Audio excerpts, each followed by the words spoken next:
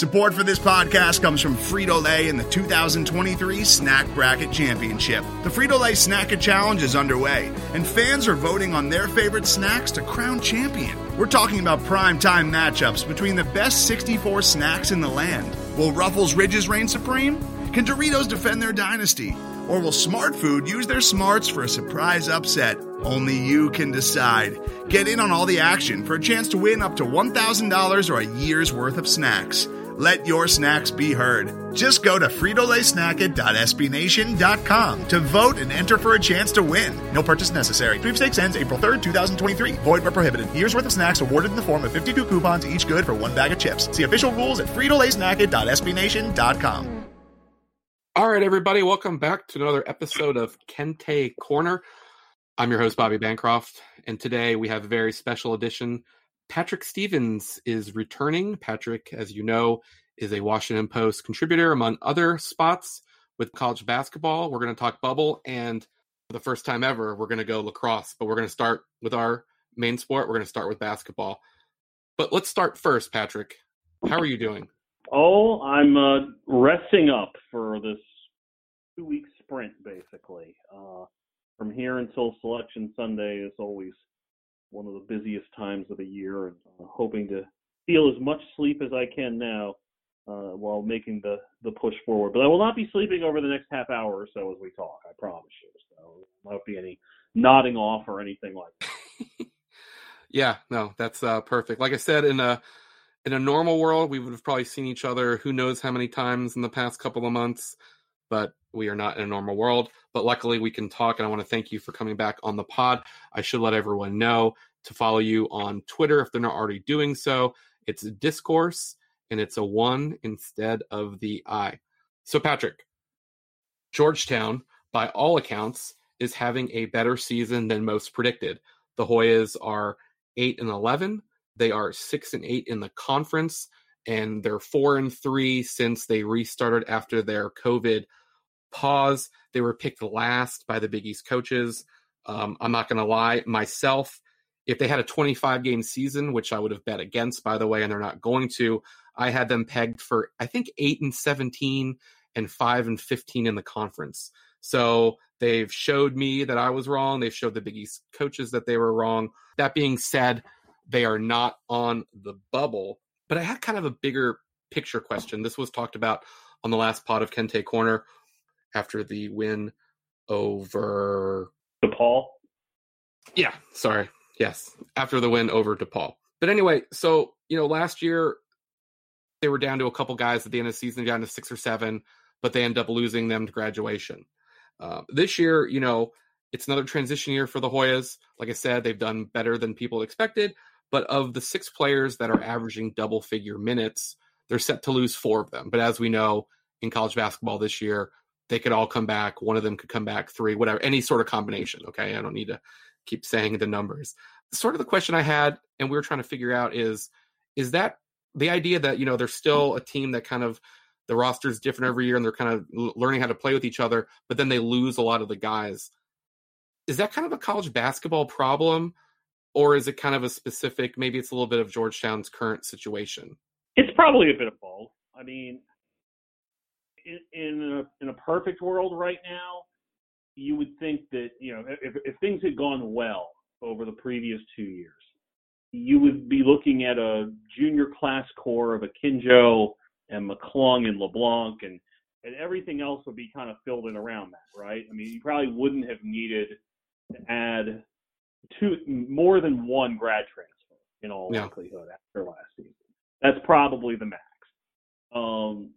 I think Wahab would still be playing a pretty big role for this team. Javon Blair would probably be a gunner off the bench, or he might have transferred. Who knows? Mm-hmm. Pickett's probably a secondary player, complementary player, or he's gone. I mean, we're basically getting into a sense of both of the things that you brought up, that there's a lot of transferring in college basketball in the present day. And I think when you look at how Georgetown tried to go about building its roster, it clearly had a group that it hoped to build around over the long haul. Now, the long haul isn't what it was 30 years ago, and it probably wasn't going to be 4 years.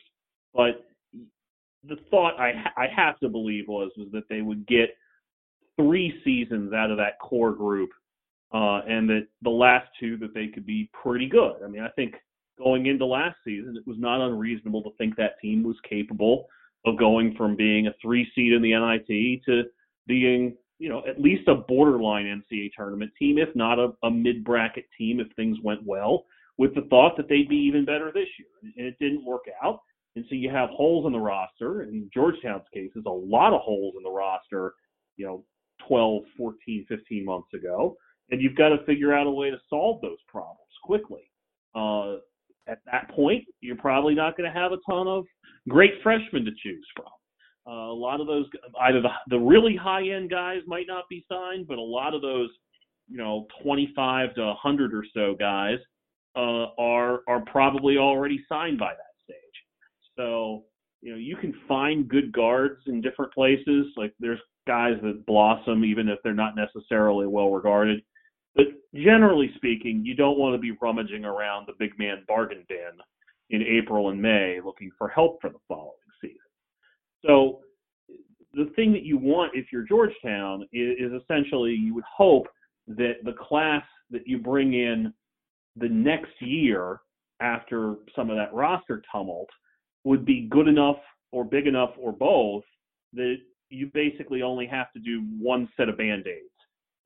As opposed to maybe 2 or 3, or you find yourself in a cycle of that. So if you're Georgetown, you hope that you can stop that bleeding, certainly by the time you get to next season. But, all it takes is 1 or 2 guys to leave early again, and you've got the problem to deal with all over. Yeah, and that's where I think that it's not necessarily a Georgetown-specific problem, and that, guys do leave. We might have another year of not sitting out if you transfer, which is going to be more attractive. The idea of transferring was, going in the portal is going to be even more of a feasible option if you don't think you're going to have to sit. Like I said, the season's been good as far as what they had to do, but at some point you do want to get away from the late signings, the grad transfers and all that stuff. To toss in here, I don't think there's anything wrong with having one grad transfer a year where you size up your roster, you say, I need to go get this for my team. I need to go get a 3-point shooter. I need to go get a backup point guard. I need to go get a guy that can provide 5 fouls and a little bit of rebounding in the post. It's when you have multiple holes that sort of thing starts to become a problem and your lack of continuity becomes a little more obvious. Patrick, the last player that you just described, the first part of it sounded like me. The 5 fouls? Yeah, I'm a little bit better than that, but yes, no, I couldn't help it. I just want to get that in. Today's episode is brought to you by Cars.com. With over 2 million vehicles and 50,000 more added every day, Cars.com will match you with the perfect car for you, your budget, your life, your style. And if you're ready to say goodbye to your current car, Cars.com will get you an instant offer to cash it in. Just start by entering your license plate and get matched with a local dealer who will write you the check. So whether you're looking to buy or sell, just go to Cars.com. It's magical. So anyway, a couple weeks ago, 2 weeks ago, I guess, Georgetown played a little bit of a spoiler role against Seton Hall, and they get a chance this week against Xavier. So let me go real quick. Obviously, Georgetown's been playing better. They are not on the bubble. The season's not going to last long enough for them to get on the bubble. We can agree on that. It looks like the Big East has 2 locks, Villanova and Creighton. And then there's 3 teams, Connecticut, Seton Hall, and Xavier, that are kind of, in that last 4 in to first 4 out group, plus or minus a couple teams either way. Is that about right? And how big of a hit to Xavier's resume could the Hoyas do on Tuesday night? Well, it's interesting because there are 3 such interesting teams. There's something different about each of those 3 teams, Xavier, UConn, and Seton Hall, that makes them stand out, not just relative to each other, but relative to all those teams that are close to the edge of the field. We'll start with Xavier. Xavier has a victory over Oklahoma from earlier in the season. It's really good. And they really, really needed that Creighton win. They played one game in a span of a little more than a month in January into February. And as a result of their time off and Villanova's time off, they're not playing Villanova at all in the regular season. So they needed to go find something good. And I think because you're talking about a situation where they're going to probably wind up playing 20 games, 21, 22, something like that, that they basically probably don't need to come up with quite as much to demonstrate that they're good. And I think that beating Creighton the other night effectively handled that. Now, what do they have to do? Well, don't lose to Georgetown and Marquette. I think Xavier. I think Xavier could afford to trip up once this week and still be in solid shape. But they'd be wise not to trip up twice. So they have a lot to play for as they head to McDonough Arena come Tuesday night. That's very nice of you to say, by the way, arena. You like that? Well, it says gymnasium out front. It's like the sign, of course, is probably from the Eisenhower administration. Sorry, I didn't mean to cut you off. That's okay. I mean, I got to make a joke. That's wonderful. So yeah, Georgetown could certainly do a little bit of damage, but I think it's going to take a tandem effort here to derail the Musketeers as they make the push towards the postseason. UConn is interesting for a very obvious reason, which is that they're the team more than anybody else that is basically banking on player availability being an important component to their evaluation. That when you look at them with James Bouknight and without him, they are clearly a very different team. They've got back here, I think, what is it? They're 3-1, I think, since he got back. It sounds about right. Yeah. They're 3-1, and he played. And even when they lost at Villanova. He scores 21 against probably the best team in the league. He scored 20 in three games in a row. I think if you are realistically evaluating UConn, if he is available, and if they handle business this week with at least a split, and then don't do anything silly in the Big East tournament, that UConn probably gets in. That this is a year I feel like there's going to be a couple teams that, with the lack of information compared to what you'd normally have, that there's going to be a few teams that get in on good faith. And that's not how it should work, but nothing's really working the way it should work right now. So UConn's one of those teams. I think St. Louis is one of those teams. They just hammered Massachusetts tonight. And you look at them and you go, well, there's a lot of really good pieces here. And they also missed 5 weeks in the middle of the season. What do you make of that? So I think UConn's kind of in that group too, really specific to one player more so than the entire team. And then you mentioned Seton Hall, which, like you said, did not help itself by losing to Georgetown a couple weekends ago. It lost to Butler last week. It has some silly losses. Losing to Providence at home probably wasn't a great idea. But you size it up, this is also a team that's won 6 road games this year. And they've won at UConn, granted without Bouknight. They've won at Xavier. They've won at Penn State, which is actually a moderately useful victory. They've won at Providence. And so if you're Seton Hall, it would help you to pick off Connecticut again, get the sweep, have that as kind of a comparison to a team that's in a similar spot to you, and then hope that you don't trip up against St. John's. I think Seton Hall's in the weakest position of all 3 of those teams, but that road record is going to help them out. They obviously went 0-4 against Villanova and Creighton, but they've played pretty well otherwise. I mean, even when you start looking at the losses, 6 points on the road to Georgetown, 3-point home overtime loss to Providence. I mean, they played reasonably well. They probably wish they could have that Louisville game back at the start of the season when they lost by a point, but they have the most work to do out of the 3 teams that we've talked about here. But they do have some assets going for them as they enter the final week of the regular season. So basically, to sum it up from the Georgetown angle, they've done the most late damage to Seton Hall, who they won't play again, at least in the regular season. And from the Hoyas, they probably can't knock off Connecticut or Xavier by themselves. It might take another loss or a poor performance in the Big East tournament. Is that kind of right? Yeah, I think that's a pretty fair assessment of that. And I mean, I think too, who can they do more damage to? Well, they can probably do more damage to Connecticut just because that's a road game. Connecticut losing to Georgetown would hurt the Huskies more than Xavier losing to Georgetown would hurt the Musketeers. And then, I know that you follow all of college basketball. That's part of the job when you have to come up with one of the almost perfect or maybe perfect brackets that you do every year. I thought it was interesting. I haven't been paying attention to UConn, and obviously they go from Calhoun to Kevin Ollie to Dan Hurley, but they're kind of following the same recipe that we saw Calhoun win in 11. We saw Kevin Ollie, whatever you want to say, win with Calhoun's players or whatever in 14. And then now with the really strong guard play of Book Knight and someone that was near and dear to our hearts at Howard, RJ Cole. I mean, that's just what UConn does, right?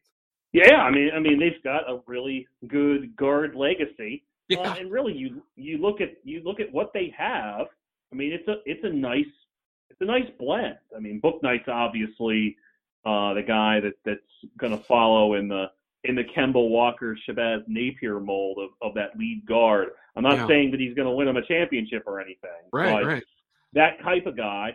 RJ Cole is a guy between his time at St. Anthony High in New Jersey and then Howard, a guy that's a perfectly functional high-end guard.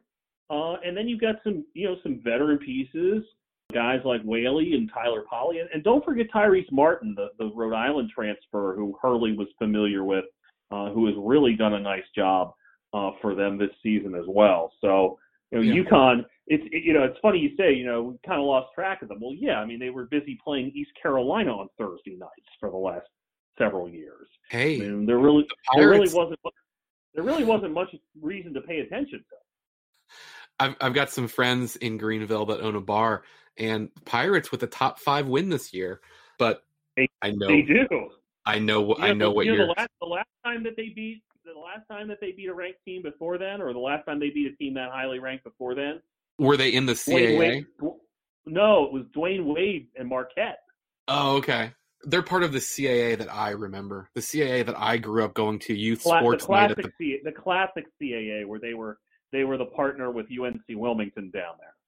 Yeah, when Bobby and his little, 5th grade BRYC basketball team was going to the Patriot Center, their East Carolina was flying their flag proudly in that arena at that time. So the NIT came out today with a statement that they're going to shrink the field from 32 to 16. This is bad news for my JNU Dukes, as there's going to be no automatic qualifiers. The biggest reason I want to bring this up, I guess if Georgetown went on a run, it's possible they could be an NIT team, but they'd probably have to, go to the Big East final for that. But I do want to bring this up because I like oddities, and I think you might too. They're bringing back the third place game, and the last time they had a third place game, this will be the second episode in a row on Kente Corner, talking about the 2003 Georgetown team that was a runner-up to St. John's. That was the last year they had the third place game. Do you think that's a good thing? Do you think playing the NIT is a good thing? Do you have any NIT comments? It's funny. You are the second person to ask me an involved question about the NIT in the last 3 hours. There's so many things that we could sit here and dive into about this. And one of the questions I got earlier, I'm going to answer your question at some point during this rambling response. But one of the questions was, how late can teams withdraw from the NIT or say that we don't want to go or something like that? And I'm going to assume, it's only logical to assume right now that the NCAA is not going to hold it against anybody for not playing in the NIT, but they're going to be like, guys, could you let us know by this Sunday, whether by selection Sunday, can you just let us know whether you want to do it or not, so that we don't have to juggle this stuff a whole bunch? So you got to figure that the top 16 teams outside the tournament are not all going to want to play in this event. Which is that's going to help Georgetown. Well, I don't know if they're going to take teams with losing records. This isn't the CBI, Yeah, but you know what I would say about that, though? In a normal year, if you're 6-8 in the Big East, that kind of has you right on the NIT radar, right? Well, unlike what we've seen in the Big East since it was reconstituted, yeah, not every 6 and 8 is equal. Sure. So I don't want to get into conference records and whatnot, because just about nobody other than the Missouri Valley is getting in all of its games. That's one of the great accomplishments of this season. Is that any league that gets every single game in, like the Missouri Valley did, deserves some sort of medal. Well, real quick, I will say this, and we don't have to talk about it. Georgetown's strength of schedule in the Big East is actually really good because they played both of their sets of games against Villanova and Creighton, going 1-3. That's fair, and they'll get both games in against UConn as well. Yeah, presumably. so they actually have a decent. If someone wanted to be crazy enough to dig into the opponent's winning percentage to come up with some sort of weird tiebreaker, Georgetown's actually in a pretty good spot. They, according to this, they're sitting there at second in conference strength of schedule. Marquette's the only one. Okay. That's according to Ken Pop. So okay. Your question of whether it's a good idea to have an NIT, whether it's a good idea to have an NIT third place game. I love that part. Yeah, look, why are they playing an NIT? Well, there's television inventory, right? Yeah. The NCAA runs it, so why not provide those? It's not going to be 31 games this year. It's going to be 16 instead. So, look, if you've got teams that want to play in it, why not? If you have a team, and this is an example, NC State, which has a bunch of freshmen, it has a sophomore in Manny Bates, guys that haven't played in the postseason together, guys that they probably feel like they can build around and make a run next year. They're playing well. They've won 4 in a row at this point, and they finished with Notre Dame and Virginia Tech. If they can pick off those games and maybe win a game in the ACC tournament, so they're playing well and they're young and they've got a group that's going to be together, that's a team that probably would kind of want to go play in an event like that. So, if you can find 16 teams like that and they want to do it, look. We can sit here and debate the merits of the wisdom of doing anything right now. But if you're going to do it, that would be the sort of team that you would hope would get the opportunity to do it. And if you're going to the trouble to have the event, why not have the third place game? Why don't we just have everybody plays 4 games while they're there? Let's have a 15th place. Well, I don't hate where you're going with this idea. I'll say this. I think that when you go to the Final Four, why not stick around and play another game? Now, obviously, it's terrible to go to the Final Four and come away with 2 losses. No one wants to be that team. If you lose the national championship game, that's awful enough. But, you could say you're the runner-up, okay? Mm-hmm. But you go to the third place game, it sounds great until you lose, right? Yeah, at least in the Olympics, there's a medal at stake. You're playing for something there in that third place game. But in an NIT or NCAA tournament, yeah, that's one of those ultimate. You go from playing for a championship to you're playing in some horrible mid-tier bowl game in an empty stadium, and an empty stadium in a normal year, not just in the current year. It's one of those. You're trying to guess who actually wants to be here, who wants to try. That is the can of worms that opens up when you do have one of those games. Yeah, you go from being in the Final Four to being the only team in the tournament to leave on a losing streak. That's one way of putting it. So, Patrick, I'm not a lacrosse guy. I've had some soccer talk on here, and I'm going to transition it that way. The last couple of years, well, shoot, it seems like a couple of years. It's been about 10 years now, actually. If you go back to the Georgetown men's soccer team made the Final Four. I've made the online tweet a few times. Georgetown's a soccer school. Both the men and the women's soccer programs have been to some Final Fours. The men just won it all. I couldn't help but notice, and I've got people coming at me that are wanting lacrosse talk, and who else to talk lacrosse than you. It looks like to me, I might need to change my tweet from soccer school to lacrosse school, and you can tell me where I'm wrong, or you can tell me how high the expectations should be. But right now, the Hoyas are ranked 4th in the country. I do not know how good Villanova and St. John's are, but I do know that Georgetown beat Villanova 16-1 on the road. Then they beat St. John's 19-1 at home. That's 35-2. And I know that Georgetown's all-time leading scorer is now on the team. Jake Caraway. You can tell me if I'm saying that wrong. Caraway. I knew it. I knew I would say it wrong. I know that you do a lot of work for U.S. Lacrosse Magazine. People can find your work there. Tell me everything I need to know right now about the Hoya men lacrosse team.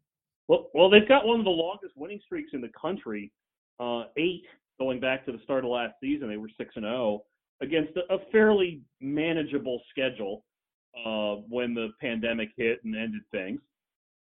They're playing a mostly Big East schedule this year. They've got actually a non-conference game Tuesday up at Mount St. Mary's, and then they've got another one set for the end of the season.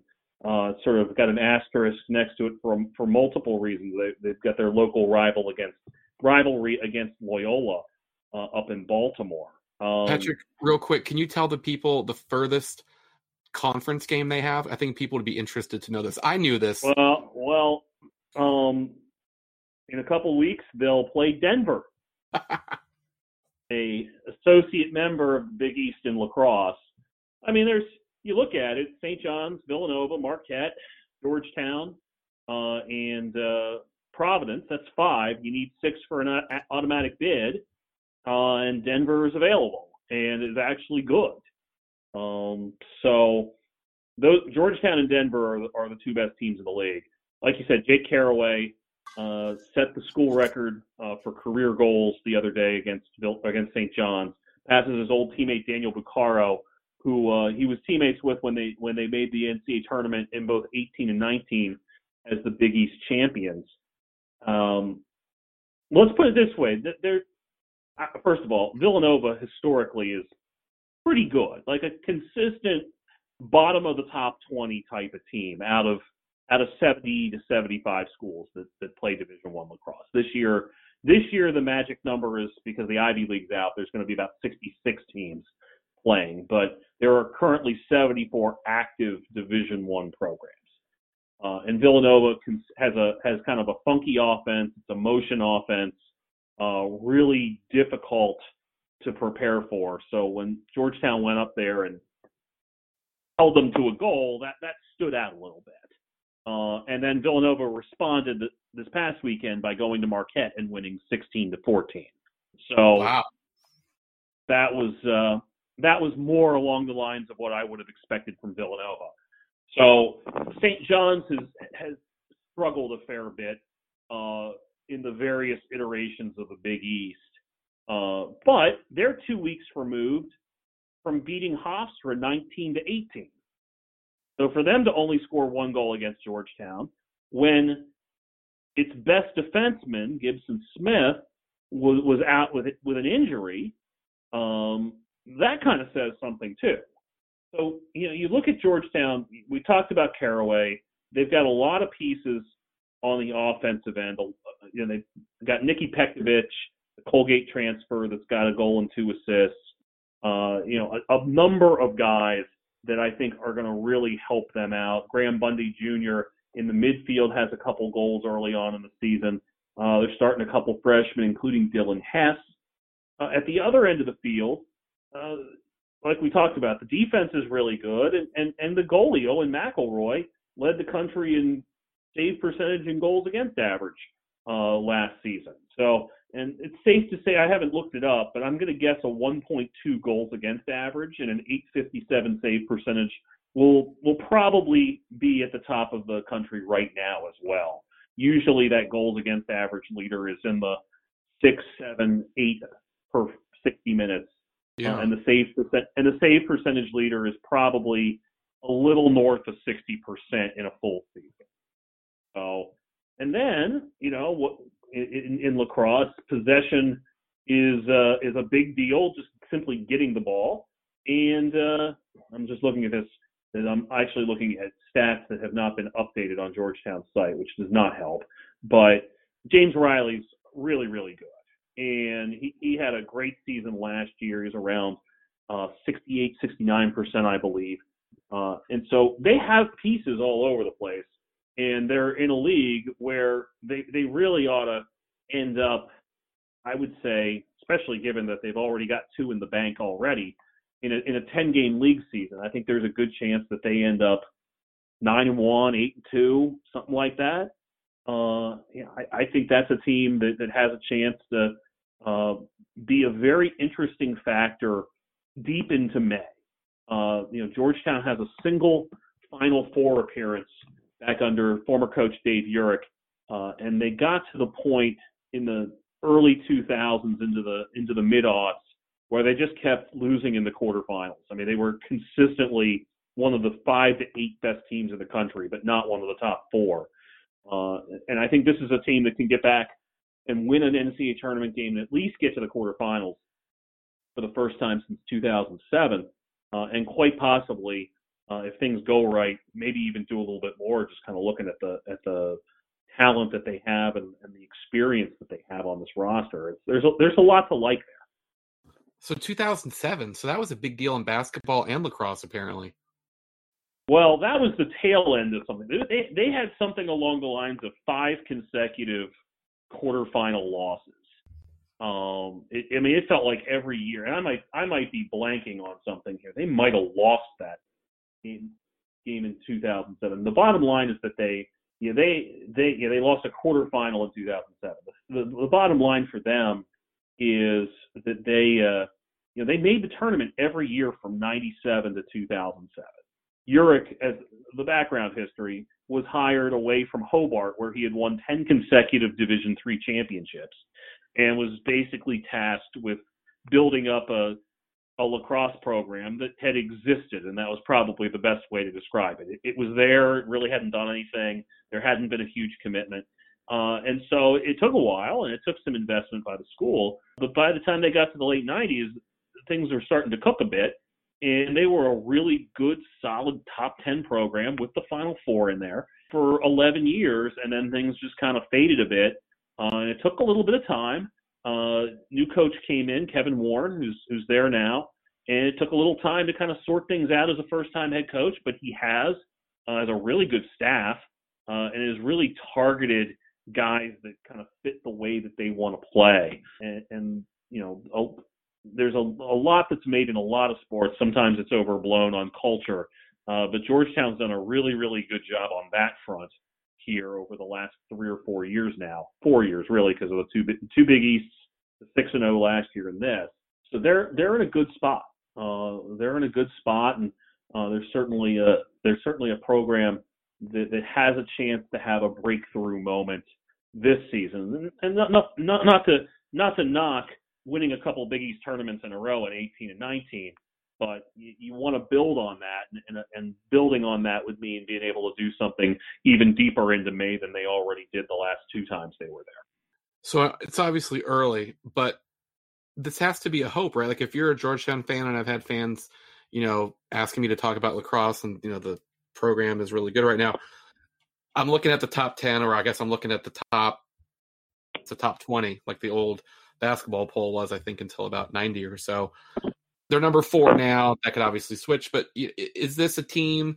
How far out of teams would I have to get to for you to say they're in the mix of the Final Four? Are they one of like 10 teams? Are they one of 20 teams? Is it too early to talk about that? I just want to get a gauge of sort of like what the expectations should be. One of the things that's happened in this particular year is you had a lot of grad transfers leaving the Ivy League, guys that couldn't get an extra year of eligibility in the Ivy League just because of the way the rules work in that conference. And they scattered to a lot of different places. A guy from Yale, Jackson Morrill, went to Denver. A guy from Princeton, Michael Sowers, went to Duke. And there's a bunch of other guys, but those are a couple of the really big. And so then you had this year's Ivy League basically shut down and not have a season. So you have probably a few teams that stocked up on transfers and are, I don't want to, super team is the phrase some people in the sport are using.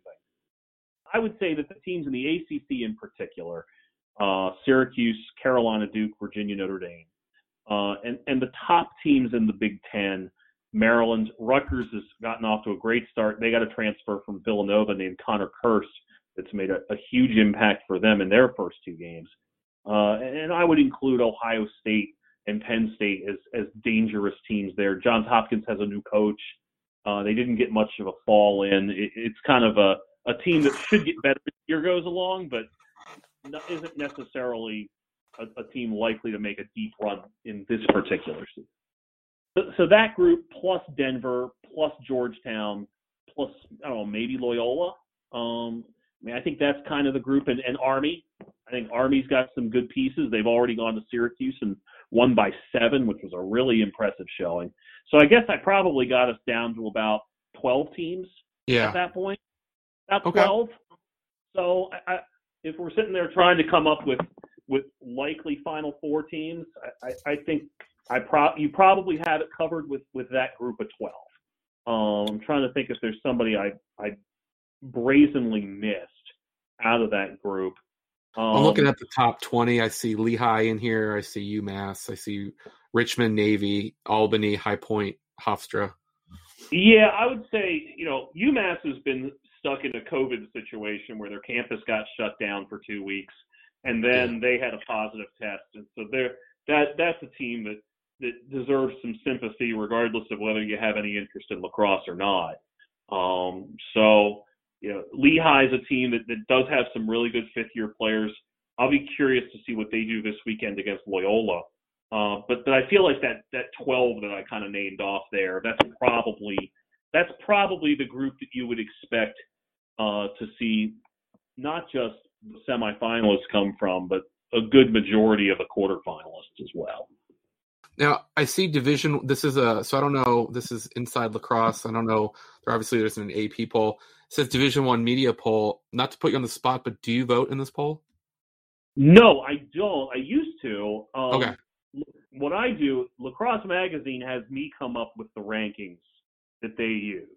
Oh, nice. So, that sounds even better than this. So it's it is not technically a poll. It is just what I happen to think based on the results to date. So I have Georgetown fourth. I have Georgetown fourth in that this week. And then just so everyone that's listening, how often do you contribute? Is it like a weekly thing, or are you doing more than that? Yeah, I've got the rankings. I think it's going to be about one game a week. Obviously, probably not traveling. It used to be traveling up to Philly or down to Charlottesville. I don't know if I'm going to be leaving the Baltimore-Washington area a whole lot this season, but also some midweek stuff as well. I had something in there last Friday, I think it ran, on Georgetown, and just about the defense and whatnot. Talked to both Gibson Smith and Kevin Warren for that.